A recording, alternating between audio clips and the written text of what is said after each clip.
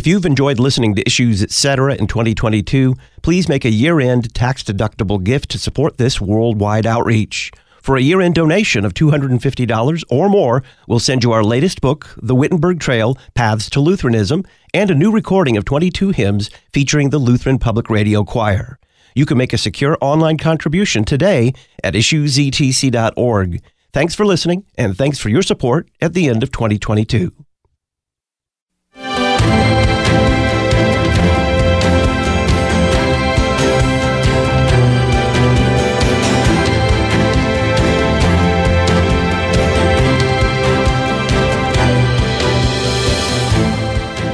As my colleague and one of our listeners' favorite guests on Issues Etc. often says, to engage with God's Word, to hear it, to confess it, is what time was created for. So why is it that even among Christians who dearly love God's Word, we have such difficulty finding time, making time? What verb do you use there? To study God's Word, to read it, to meditate upon it, to hear it, to confess it. Greetings and welcome to Issues Etc. on this New Year's Day. I'm Todd Wilkin. Thanks for tuning us in. We'll kick off today's show talking with Dr. Ken Scherb about time for God's Word. Then it's part 6 of our series with the late Dr. Lewis Brighton on the Holy Family today, the woman in marriage. Dr. Ken Scherb has a PhD in church history from Ohio State University. He's director of evangelism, missions, stewardship, and human care for the Central Illinois District of the Lutheran Church Missouri Synod, formerly served as a theology professor at Concordia University in Ann Arbor, Michigan, and as an assistant to the president of the Lutheran Church Missouri Synod. Ken, welcome back. Delighted to be with you, Todd, here in 2020. What is the most important thing about time itself that we need to recall going into 2020? Well, you kind of made the great point, first words out of your mouth as this program started. Time for God's Word. Could there be anything more precious or valuable for us to spend our time on? Jesus said, "Blessed are those who hear the Word of God and keep it." And keep doesn't mean kind of a slavish obedience. Keep it in the sense of keeping this commandment and not breaking that commandment. Really, the word that he used there when he said, blessed are those who hear the word of God and keep it, means to treasure it. To do like, well, Mary did, treasure all these things in her heart. Luther once said, and this was true in his day, right? He says, neglect of God's word is a terrible sin. Except we don't recognize it as the terrible sin that it is because it is so very common. It was common in the 16th century. It's common in the 21st century. I, a few months ago, surveyed pastors here in the Central Illinois District of the Lutheran Church Missouri Synod, and I asked them, what are the kind of bad attitudes that you see among your new adult church members?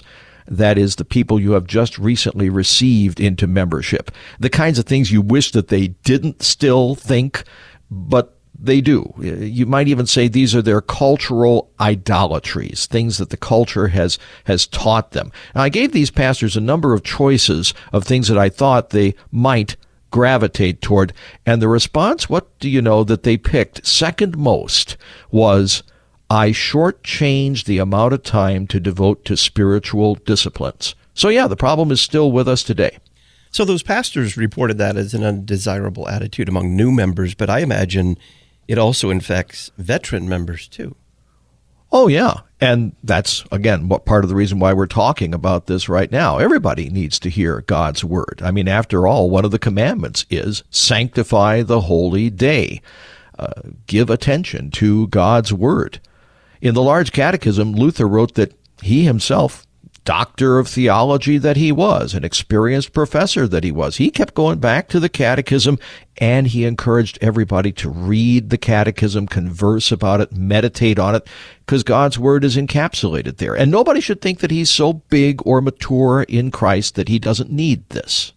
That attitude, figuring that we don't have time for God's word, it probably sneaks up on us, and I don't think Christians would admit to it right out, but is there any help in Scripture in spotting this attitude as it creeps up on us?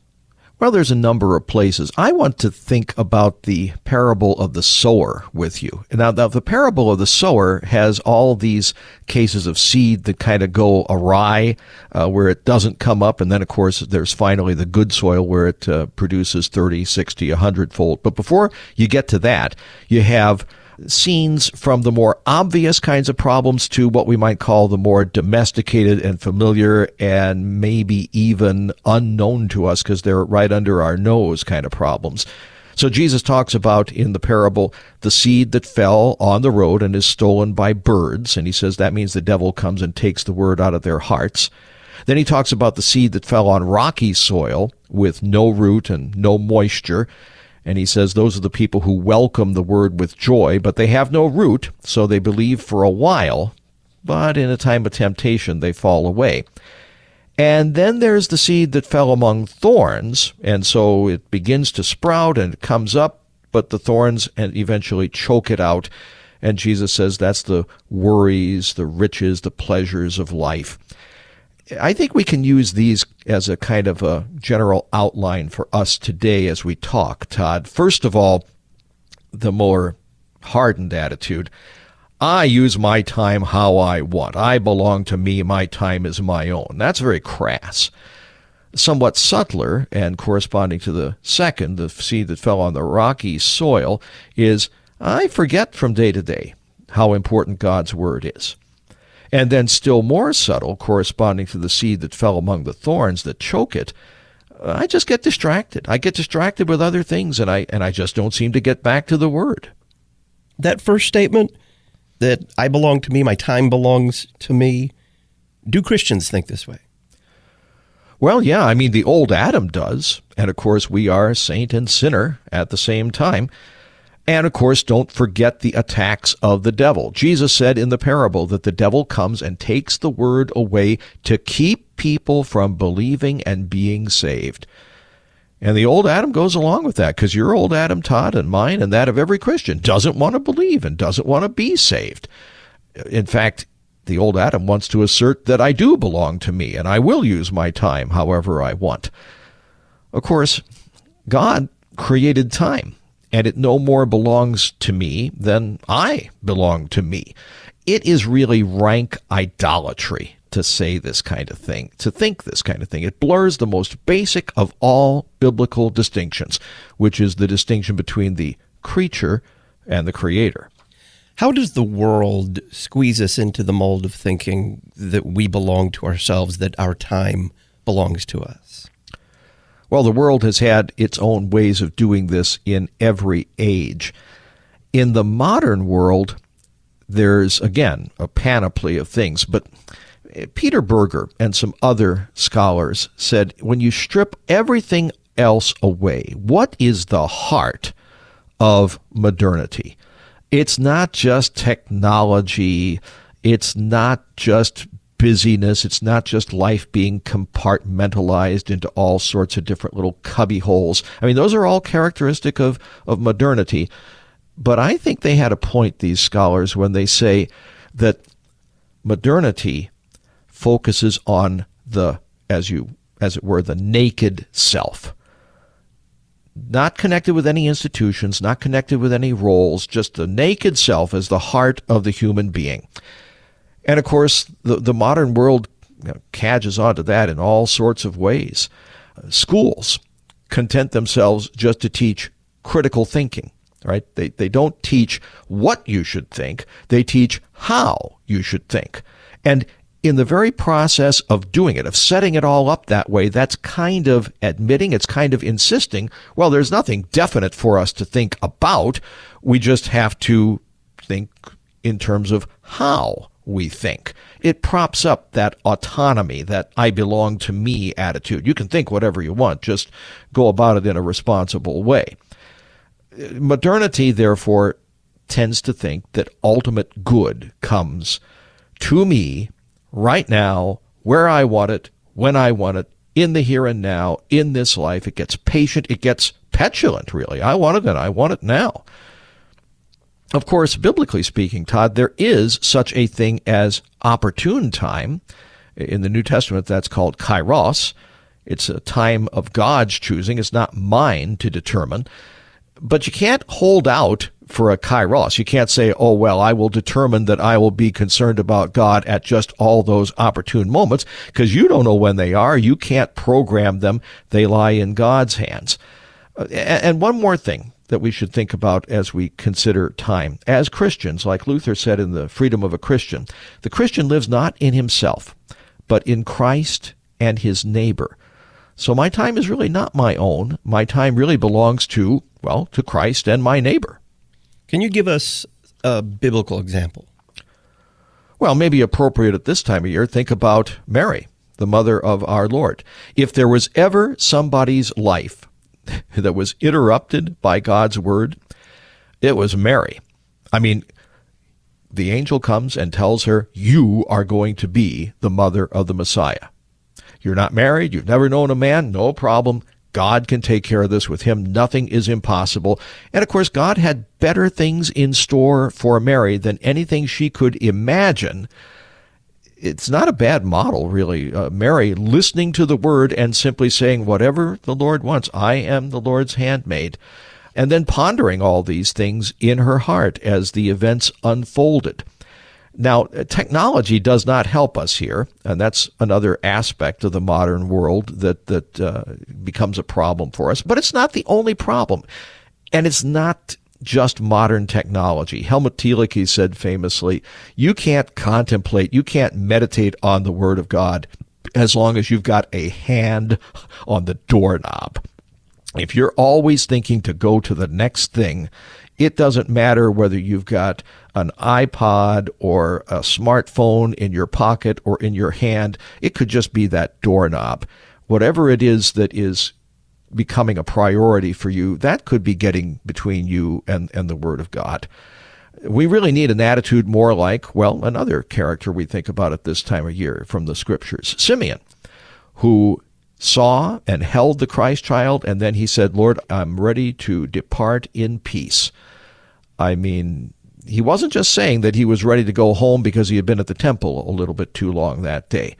No, he had seen the promise. He had held the Christ child in his arms. Well, we have done better than that. We've eaten his body. We've drunk his blood. And so we are ready to die.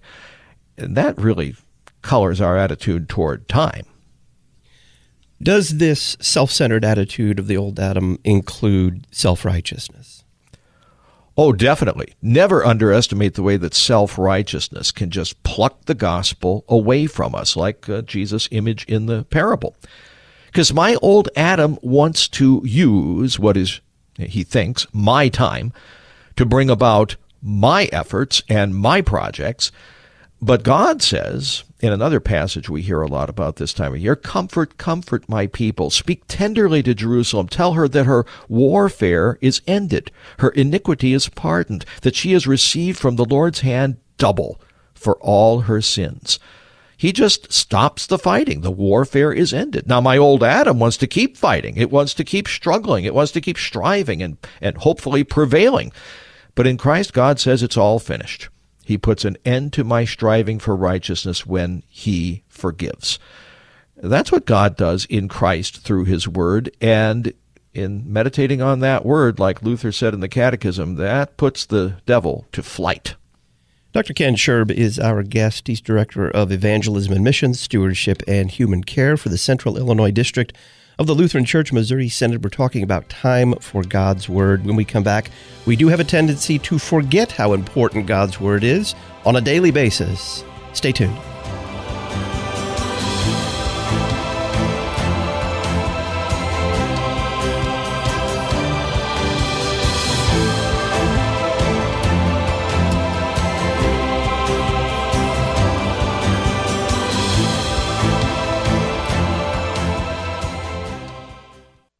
Church music directors can find a new community at Prelude to Postlude, the CPH Music blog. Learn helpful tips for managing music ministry and involving members, and meet the composers of some of your favorite new pieces. Plus, find suggestions of music to use for special services, and preview some of our newest works with free samples you can use at your church. Visit us at preludetopostlude.org. Thank you. Thank you. Thank you for your service. Our church loves and is grateful for those that serve our country. Operation Barnabas, part of Ministry to the Armed Forces, equips you to reach out to veterans in your community to bring Christ to those that served. Call Ministry to the Armed Forces at 314-996-1337 or email lcmschaps@lcms.org. Thank you for your service. Thank you. God bless our military. Your daily Lutheran Bible class. You're listening to Issues, Etc. The Word of God, daily worship, Lutheran hymnody and catechesis, instruction in phonics, traditional math, literature, grammar, history, Latin, and strings. It's all part of our daily life here at St. Paul Lutheran School in Hamel, Illinois. St. Paul is seeking teaching candidates for the 2023-24 school year. Learn more at school at stpaulhamel.org. Consider joining the faithful faculty at the only classical Lutheran school in Greater St. Louis. School at stpaulhamel.org. Confessional Lutherans are invited to rent a 4-bedroom, 3-bathroom Table Rock lakefront home in the Ozarks. Table Rock Lake is a premier lake in the heart of the Ozarks for boating, water sports, and fishing. This log cabin-style rental sleeps 12 and is 30 minutes from Branson and 20 minutes from Silver Dollar City. Learn more by calling Swanson Estates 713-855-2681. Be sure to mention Issues, Etc. 713-855-2681.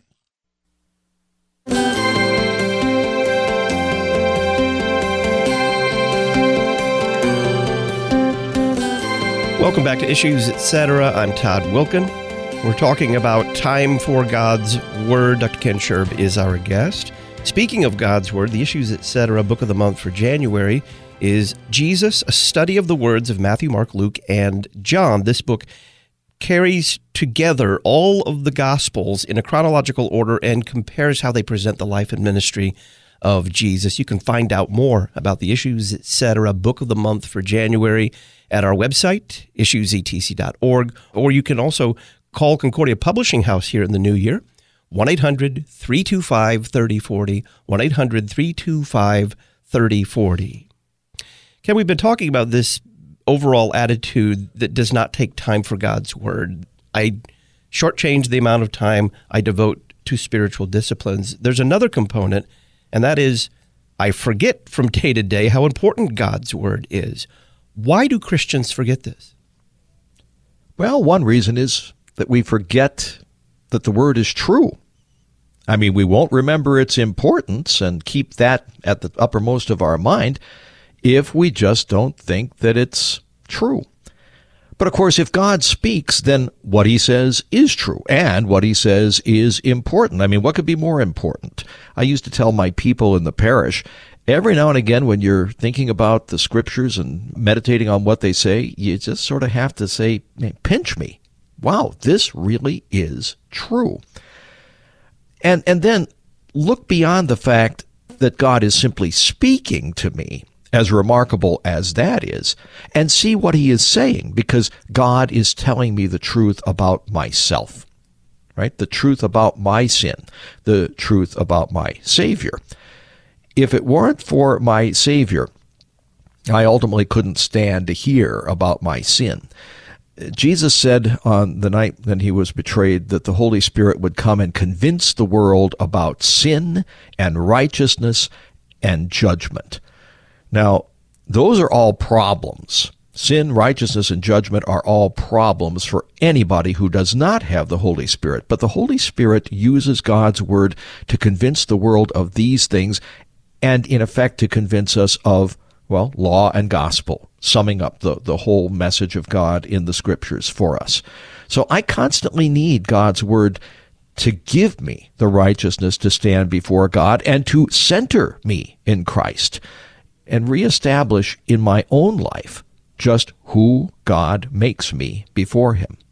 You mentioned earlier the parable of the sower, and in particular the seed that fell on rocky soil. What happened to that seed? Jesus said that it withered because it didn't have moisture. When I was in fourth grade, our science class did an experiment. We took some seedlings and we put them in all kinds of different places around the room and around the school and to see how they would react to different environments. And one, I remember, was in a kind of a plastic cup, so we could see through to the seedlings. The cup was transparent. We had a crushed napkin inside, so the seedlings were kind of suspended. They weren't all lying on the bottom of the cup.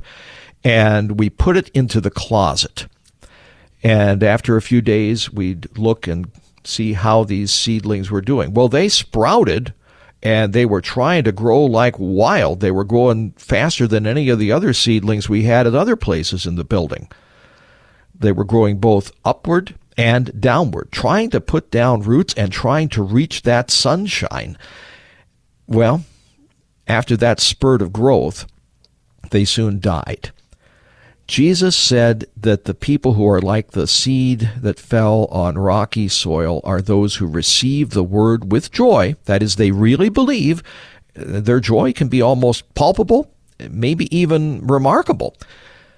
But in a time of temptation, Jesus added, they fall away. Luther noted that we really have to take in God's word and remember what it says. It is not beneath us to remember biblical content. It's kind of one of my pet peeves, Todd. Sometimes we give people the idea that it's so important for them to be meditating and so important for them to be conversing about God's word, and it is. But they've got to know what it says first. Then the conversation and the meditation become easier and more delightful. I mean, think of the boy Jesus in the temple at age 12. He was completely hooked on God's word, and he knew what it said. It seems that forgetting God's word or its importance would be a milder failing than that attitude, I belong to me, I'll use my time the way I want to use it. But forgetting is still dangerous, isn't it? Oh, yeah, because one who forgets is not taking his own sin and the wrath of God over sin very seriously. He just doesn't fear the Lord, and therefore we need to hear the law. Just run through the Ten Commandments. Run through it like Luther says in the Catechism, in light of your own vocation. Consider your calling in life and what God would have you do. Are you a father, mother, son, daughter, husband, wife, worker? Have you been disobedient, unfaithful, slothful? Have you grieved anyone by word or deed? Have you stolen anything, neglected anything, wasted anything? Have you done any other injury? And that's just a partial list of all the things that we can do to remind ourselves of our sin. And we need to be reminded of it because our society is not going to remind us about it by and large.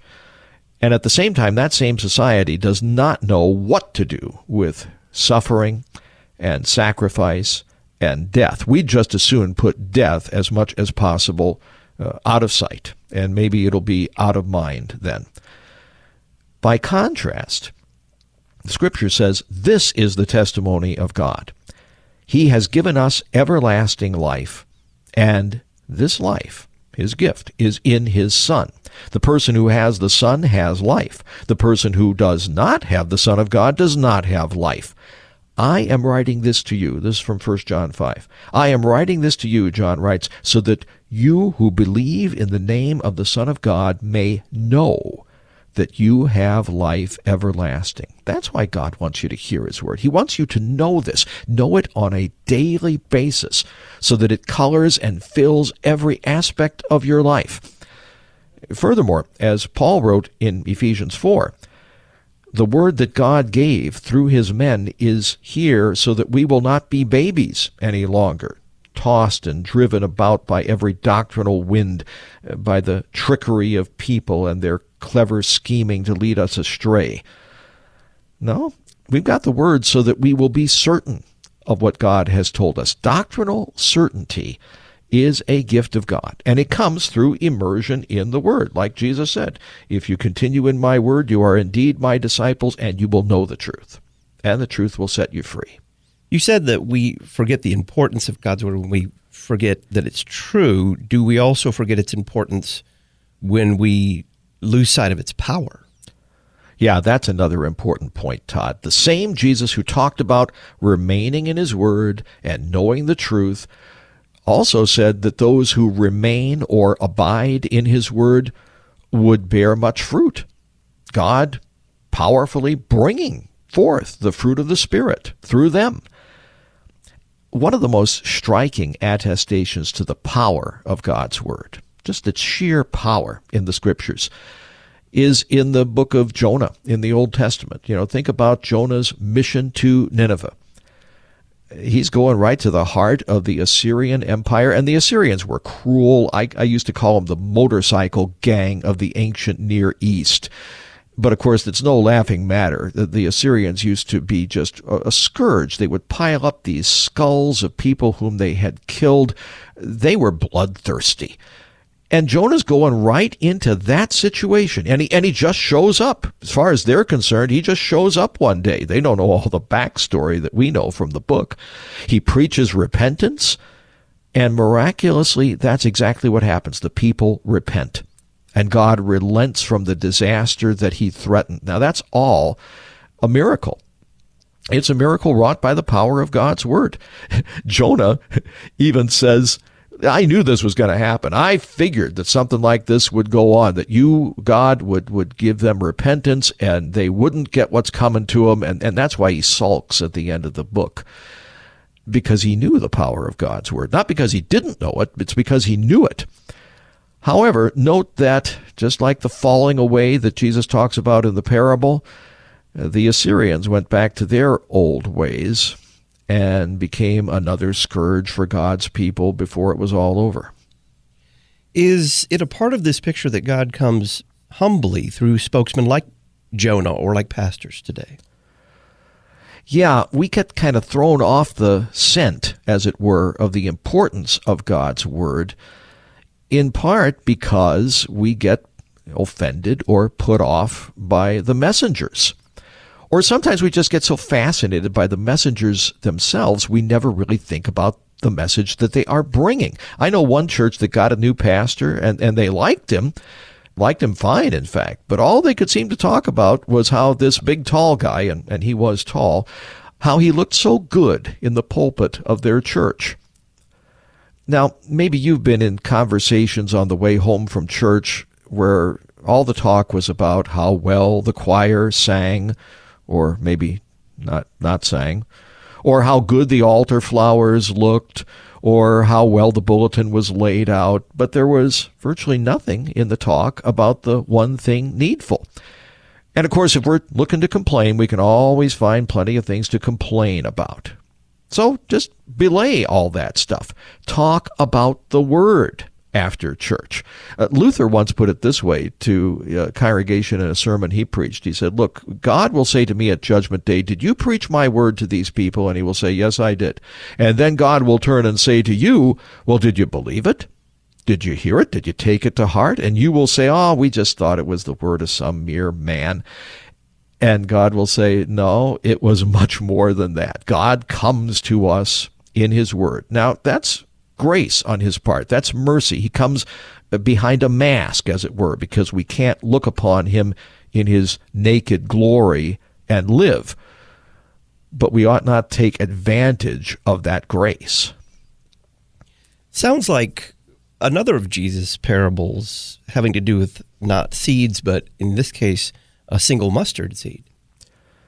Yeah, don't be put off.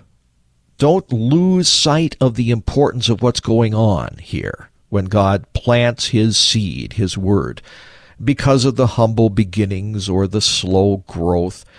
God's word does not lack power, and yes, it really is that important. Where else are we going to find out how broad and deep and high and long is God's love for us in Christ? Paul wrote to Timothy that all things are sanctified by the word of God and prayer. And that, of course, includes you, Todd, and every one of our listeners. When we come back, we'll talk about the danger of distraction from God's Word. Dr. Ken Sherb is our guest on this Wednesday, January the 1st. We're talking about time for God's Word. And when the evening meal was done, Dad would read from the family Bible, and we'd count our many blessings one by one.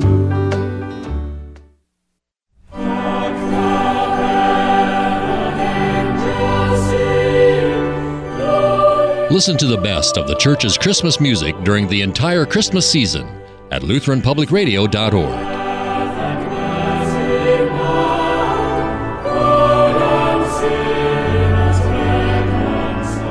During the 12 days of Christmas, Lutheran Public Radio, LutheranPublicRadio.org. For nearly 140 years, the Lutheran Witness has taught the faith, defended it against error, and shown forth the great treasures of the Lutheran Church and biblical doctrine. We're continuing this legacy by publishing issues and articles that help you see the world from a Lutheran perspective and that teach biblical doctrine and show forth the treasures of God's Word. Visit our website to learn more and how to subscribe, witness.lcms.org. The Lutheran Witness, helping you interpret the world from a Lutheran perspective. Saving faith is a living, creative, active, and powerful thing, Martin Luther writes. How can it not be? It is created by our loving God through his living words and life-giving deeds. Living Faith Lutheran Church is located at 1171 Atlanta Highway in Cumming, Georgia. Come train in God's Word with us for the baptized life in our adult catechumenate. Find out more on the web at livingfaithlutheran.com. Life Week 2023 with Lutherans for Life is coming soon, and you're personally invited to join in celebrating that you are blessed for life. From Sunday, January 15th through Saturday, January 21st, 2023, go to lutheransforlife.org for more information and for Zoom links. Lutherans for Life, equipping Lutherans and their neighbors to be gospel-motivated voices for life. lutheransforlife.org, lutheransforlife.org. Equipping the priesthood of all believers. You're listening to Issues, Etc. Thanks to the following congregations for standing with us by becoming an Issues, Etc. congregational sponsor. Our Redeemer, Smithfield, Rhode Island. Atonement Lutheran, Glendale, Arizona. Christ the Shepherd Lutheran, Alpharetta, Georgia. Holy Cross Lutheran, Moline, Illinois. Our Redeemer Lutheran, Cedar Falls, Iowa. Hope Lutheran, Highland, Illinois. St. John Lutheran, Paulina, Iowa. Redeemer Lutheran, Mandeville, Louisiana. St. Paul Lutheran, Lockport, Illinois. Trinity Lutheran, San Dimas, California. And Zion Lutheran, Labori, Nebraska. Find out how your confessional Lutheran church can support this worldwide outreach by including Issues, Etc. in your mission or advertising budget. Just go to issuesetc.org, click Support Donate, and print a one-page flyer. When your congregation becomes an Issues, Etc. sponsor, we'll publicize your church on the podcast, at our website, and in the Issues, Etc. journal.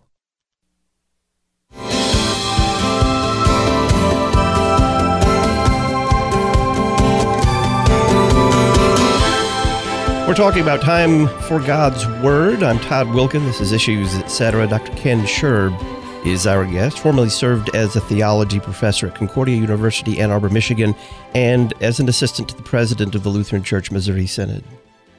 Ken, we're kind of running through these attitudes toward God's Word, and this one is one that is also expressed by Christians. I get distracted. We live in an age of distraction, and I don't get back to God's Word. We have a lot of distractions to deal with, don't we?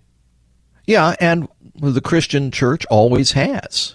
Jesus knew this when he told the parable of the sower. He spoke there again about the seed that fell among thorns, and the thorns end up choking out the word.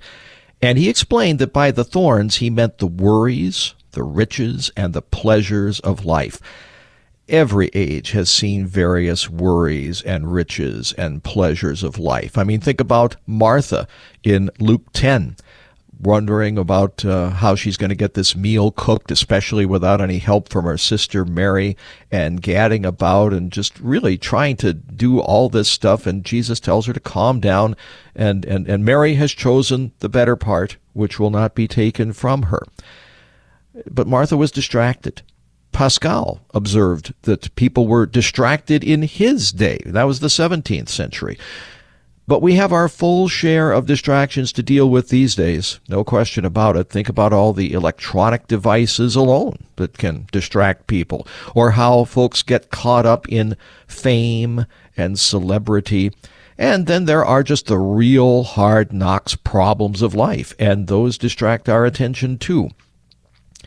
In one of Woody Allen's films, he had one of the characters say that people are constantly creating these real neurotic problems for themselves because it keeps them from dealing with the more unsolvable, terrifying problems of the universe. In other words, you might think, Todd, that responsibilities and duties probably form really heavy burdens that make people unhappy. And yet, for a lot of us, and for even Christians, if not a source of happiness, these things are at least a source of diversion. And they prevent us, or maybe even relieve us, from having to think about the weightier things, the big, the terrifying problems. Now, Paul puts all this in perspective when he talks about how the world in its present form is passing away. And of course, Jesus himself said, "Do not continue to work for the food that spoils, but for the food that keeps until everlasting life, which the Son of Man will give you." And after Jesus got finished saying things like that, Peter told him, "Lord, to whom shall we go? You have the words of eternal life." You know, that word really is the one thing necessary, and we should not be distracted from it. It's not always evil pursuits or sinful things that distract us from God's word. Sometimes we are distracted by things that are relatively good. Yeah, exactly right. And so let's kind of analyze this a little bit.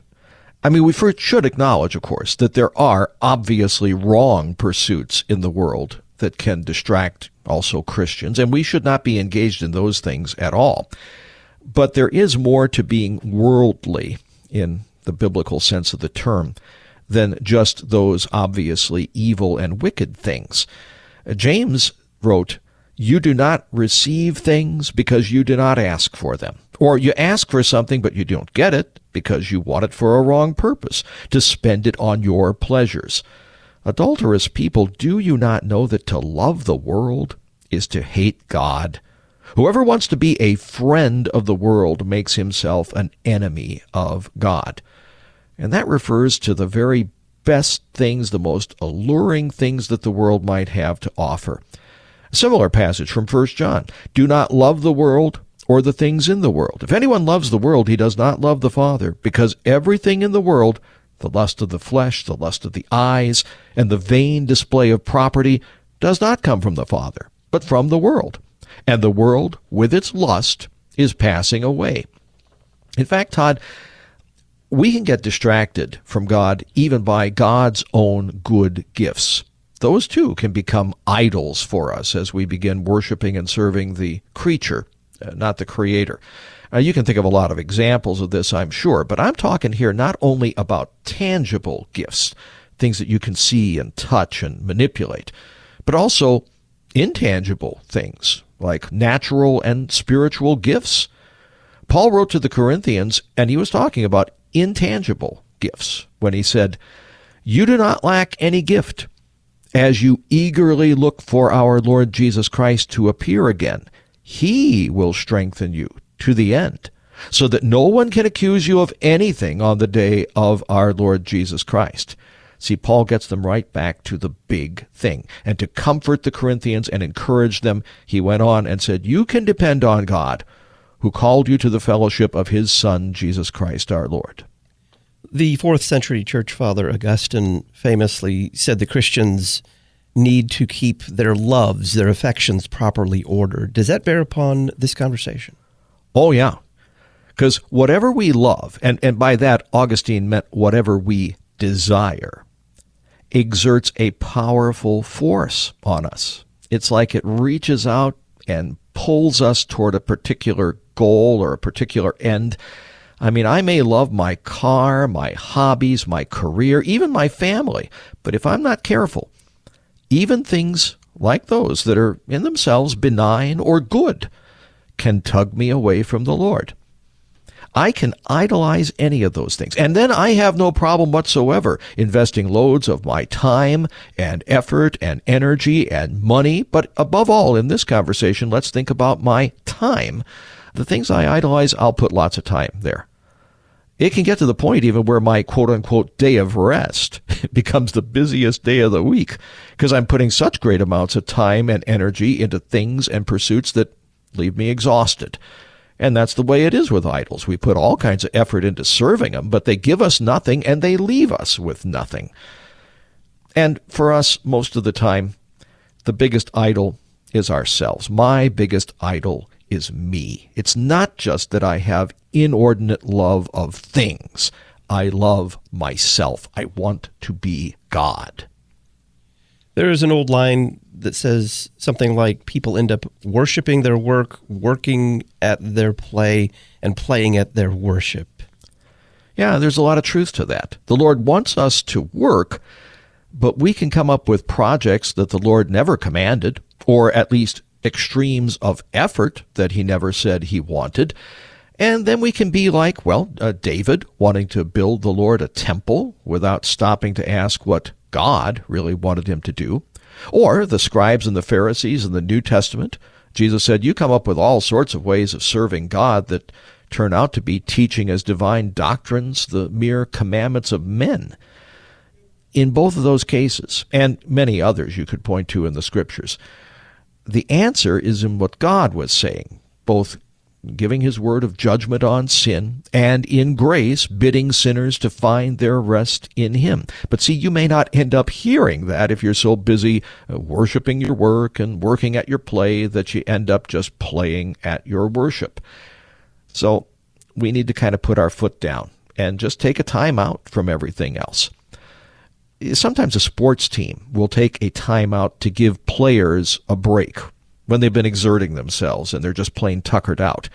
But timeouts can occur for other reasons besides that. I mean, a timeout can be strategic. It can be for instruction or for encouragement to the troops.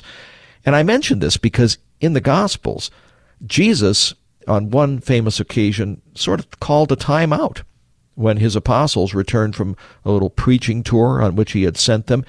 He says, come apart to a place by yourselves and rest. And it may have seemed, when he says that what he was doing was calling the first kind of timeout, the one for when you're just dog-tired.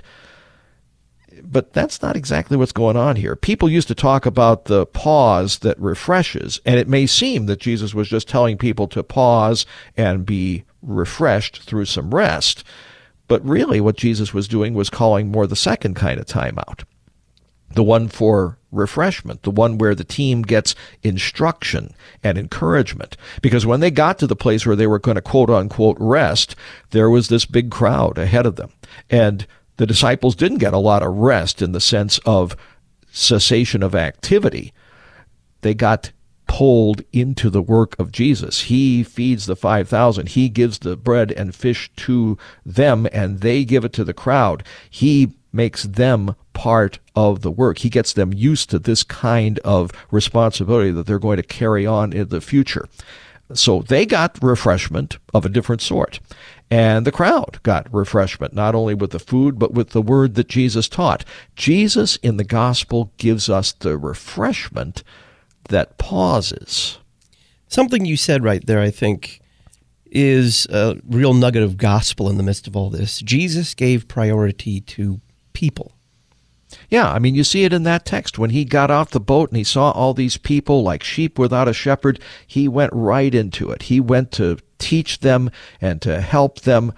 I mean, he was taking time in everything he did, in his whole ministry, in his whole mission to save. He was taking time for us to do the saving work that only he could do. And there was no procrastination with him, no reluctance, no hesitation. He couldn't wait to get at it. He couldn't wait to get at the work of saving people who take so little time for him. And in that attitude of Christ, there is a new attitude for us.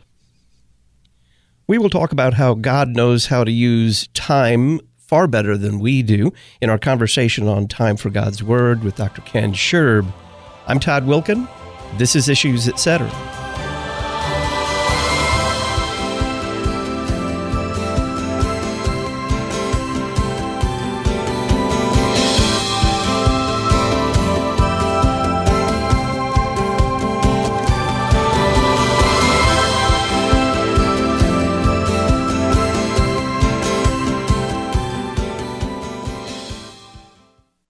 If you've enjoyed listening to Issues, Etc. in 2022, please make a year-end tax-deductible gift to support this worldwide outreach. For a year-end donation of $250 or more, we'll send you our latest book, The Wittenberg Trail, Paths to Lutheranism, and a new recording of 22 hymns featuring the Lutheran Public Radio Choir. You can make a secure online contribution today at issuesetc.org. Thanks for listening, and thanks for your support at the end of 2022. The Lutheran Church Missouri Synod's life ministry is thousands of people sharing Christ's love and mercy and giving witness to our Lord's creation of life, His design for marriage and the family, and the God-given value of all human life from conception to natural death. Working with many partners, LCMS Life Ministry sponsors human care efforts that meet the needs of body and soul and provides resources and educational events for all ages. To learn more, email lifeministry@lcms.org and visit lcms.org/life. Casting Christ's net on the Internet. You're listening to Issues, Etc. Memoria Press is a family-run publisher of classical Christian education materials for homeschools and private schools. Every page of the Memoria Press curriculum leads students to a mastery of content, an understanding of the classical heritage of the Christian West, and an appreciation of truth, goodness, and beauty. If you're interested in learning more, visit memoriapress.com and use the coupon code LPR23. Memoria Press, saving Western civilization one student at a time. memoriapress.com. This week on The Word of the Lord Endures Forever, we dig further into St. Luke's Gospel with healing of the Gerasene demoniac, what God has done for you, healing of the woman with the issue of blood, raising of Jairus' daughter, and Jesus sends the 12. Join me, Pastor Will Whedon, for The Word of the Lord Endures Forever, your daily 15-minute verse-by-verse Bible study on demand. Listen at thewordendures.org or your favorite podcast provider.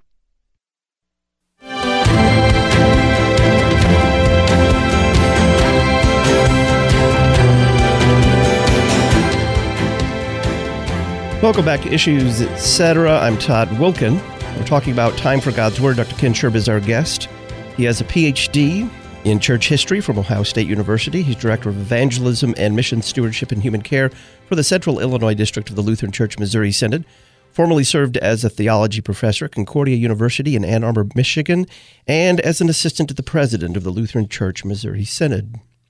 Ken, before the break, we were talking about how in Christ, God took time for us. He prioritized people, as you were saying, even people who wouldn't take time for Him. Is it also important for us to recognize that, just like everything else, God knows better how to use time than we ever will? Yeah, well, He made it, so He ought to know, right? When the fullness of time had come, God did what He was planning to do all along. He sent forth His Son, made of a woman, made under the law, to redeem those who were under the law, that we might receive the adoption of sons, Paul wrote to the Galatians. And, with a future view, Peter reminds us, the Lord is not slow to do what He has promised, as some people think. Rather, He is patient with you because He does not want any to perish, but He wants all to come to repentance. See, God here in time is working out a plan that He had from all eternity.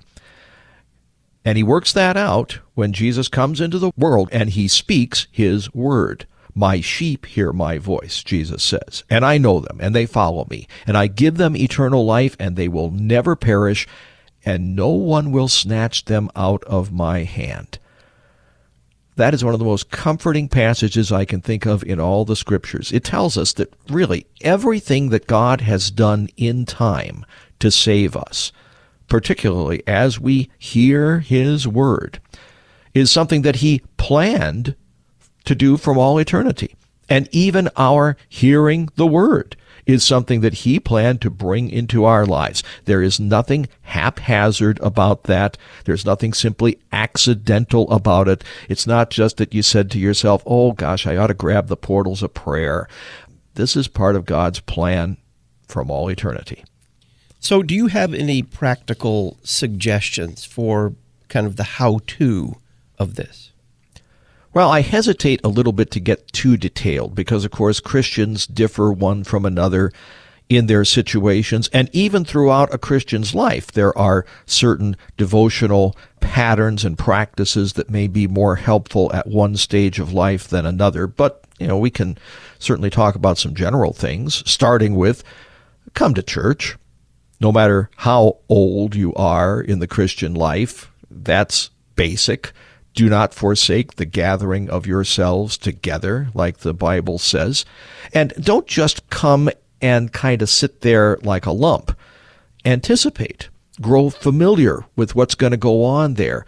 Think about those propers ahead of time. Listen to the issues, etc., preparing for Sunday morning interviews, for example.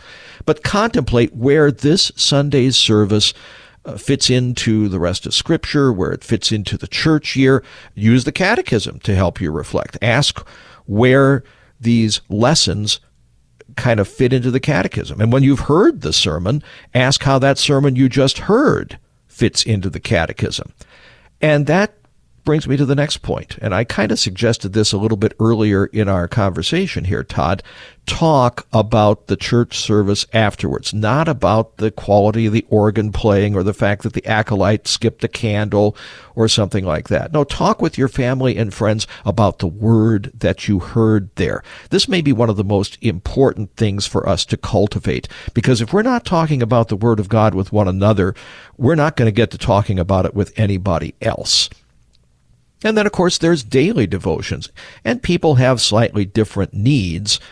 It is good, I think, in general, to try to be both extensive and intensive as we are drinking in the Scriptures. And there are all sorts of aids for many different levels of experience and understanding. I mean, you can read devotions. I mentioned Portals of Prayer earlier from CPH, even whole sermons.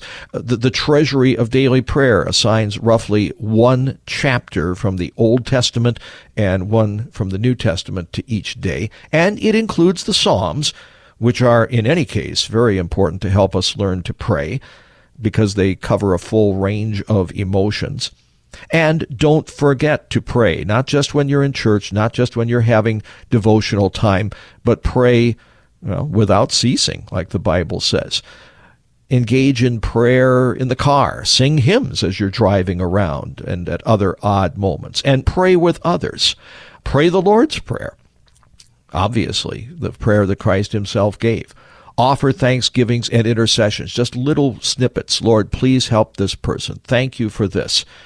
All of that helps us to draw closer around the Word, especially when we share those prayer requests with other people. People will start with the best of intentions, then they get derailed. What then? Well, pick it up again. Don't worry so much about what you missed yesterday. Look at what you have before you today. Now, I know people who are reluctant to come back to church, for example, after a long absence, and I always caution people in the congregation, don't make them feel uncomfortable. Don't say things like, well, we really missed you. Where have you been?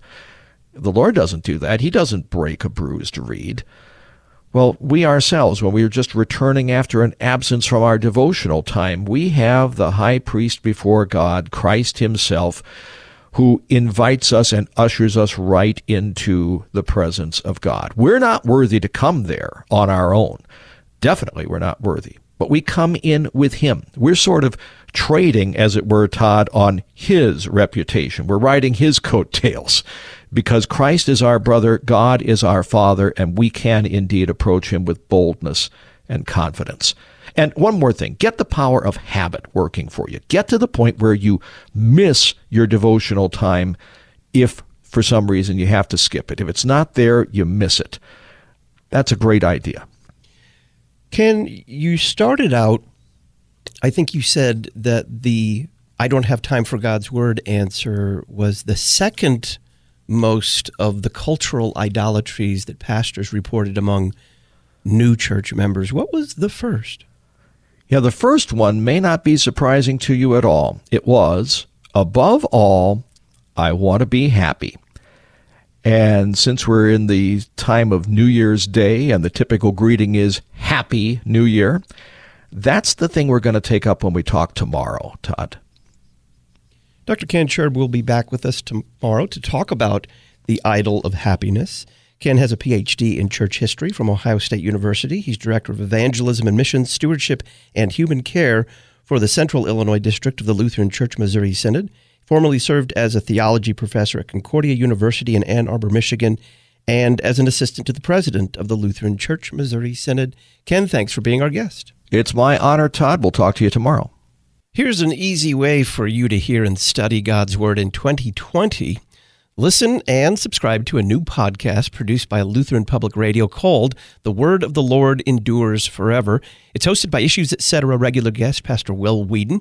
The Word of the Lord Endures Forever is a daily 15-minute verse-by-verse Bible study. You can listen anytime, anywhere at thewordendures.org and on the LPR mobile app. The Word of the Lord Endures Forever with Pastor Will Whedon. Up next, The Woman in Marriage in our series with the late Dr. Lewis Brighton on the Holy Family. I'm Todd Wilkin. This is Issues Etc.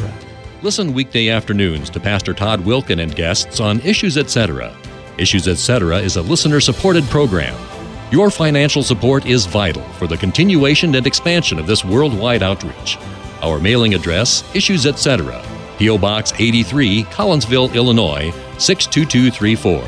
Box 83, Collinsville, Illinois, 62234. You can also donate at our website, issuesetc.org. Issues Etc. is a production of LPR, Lutheran Public Radio.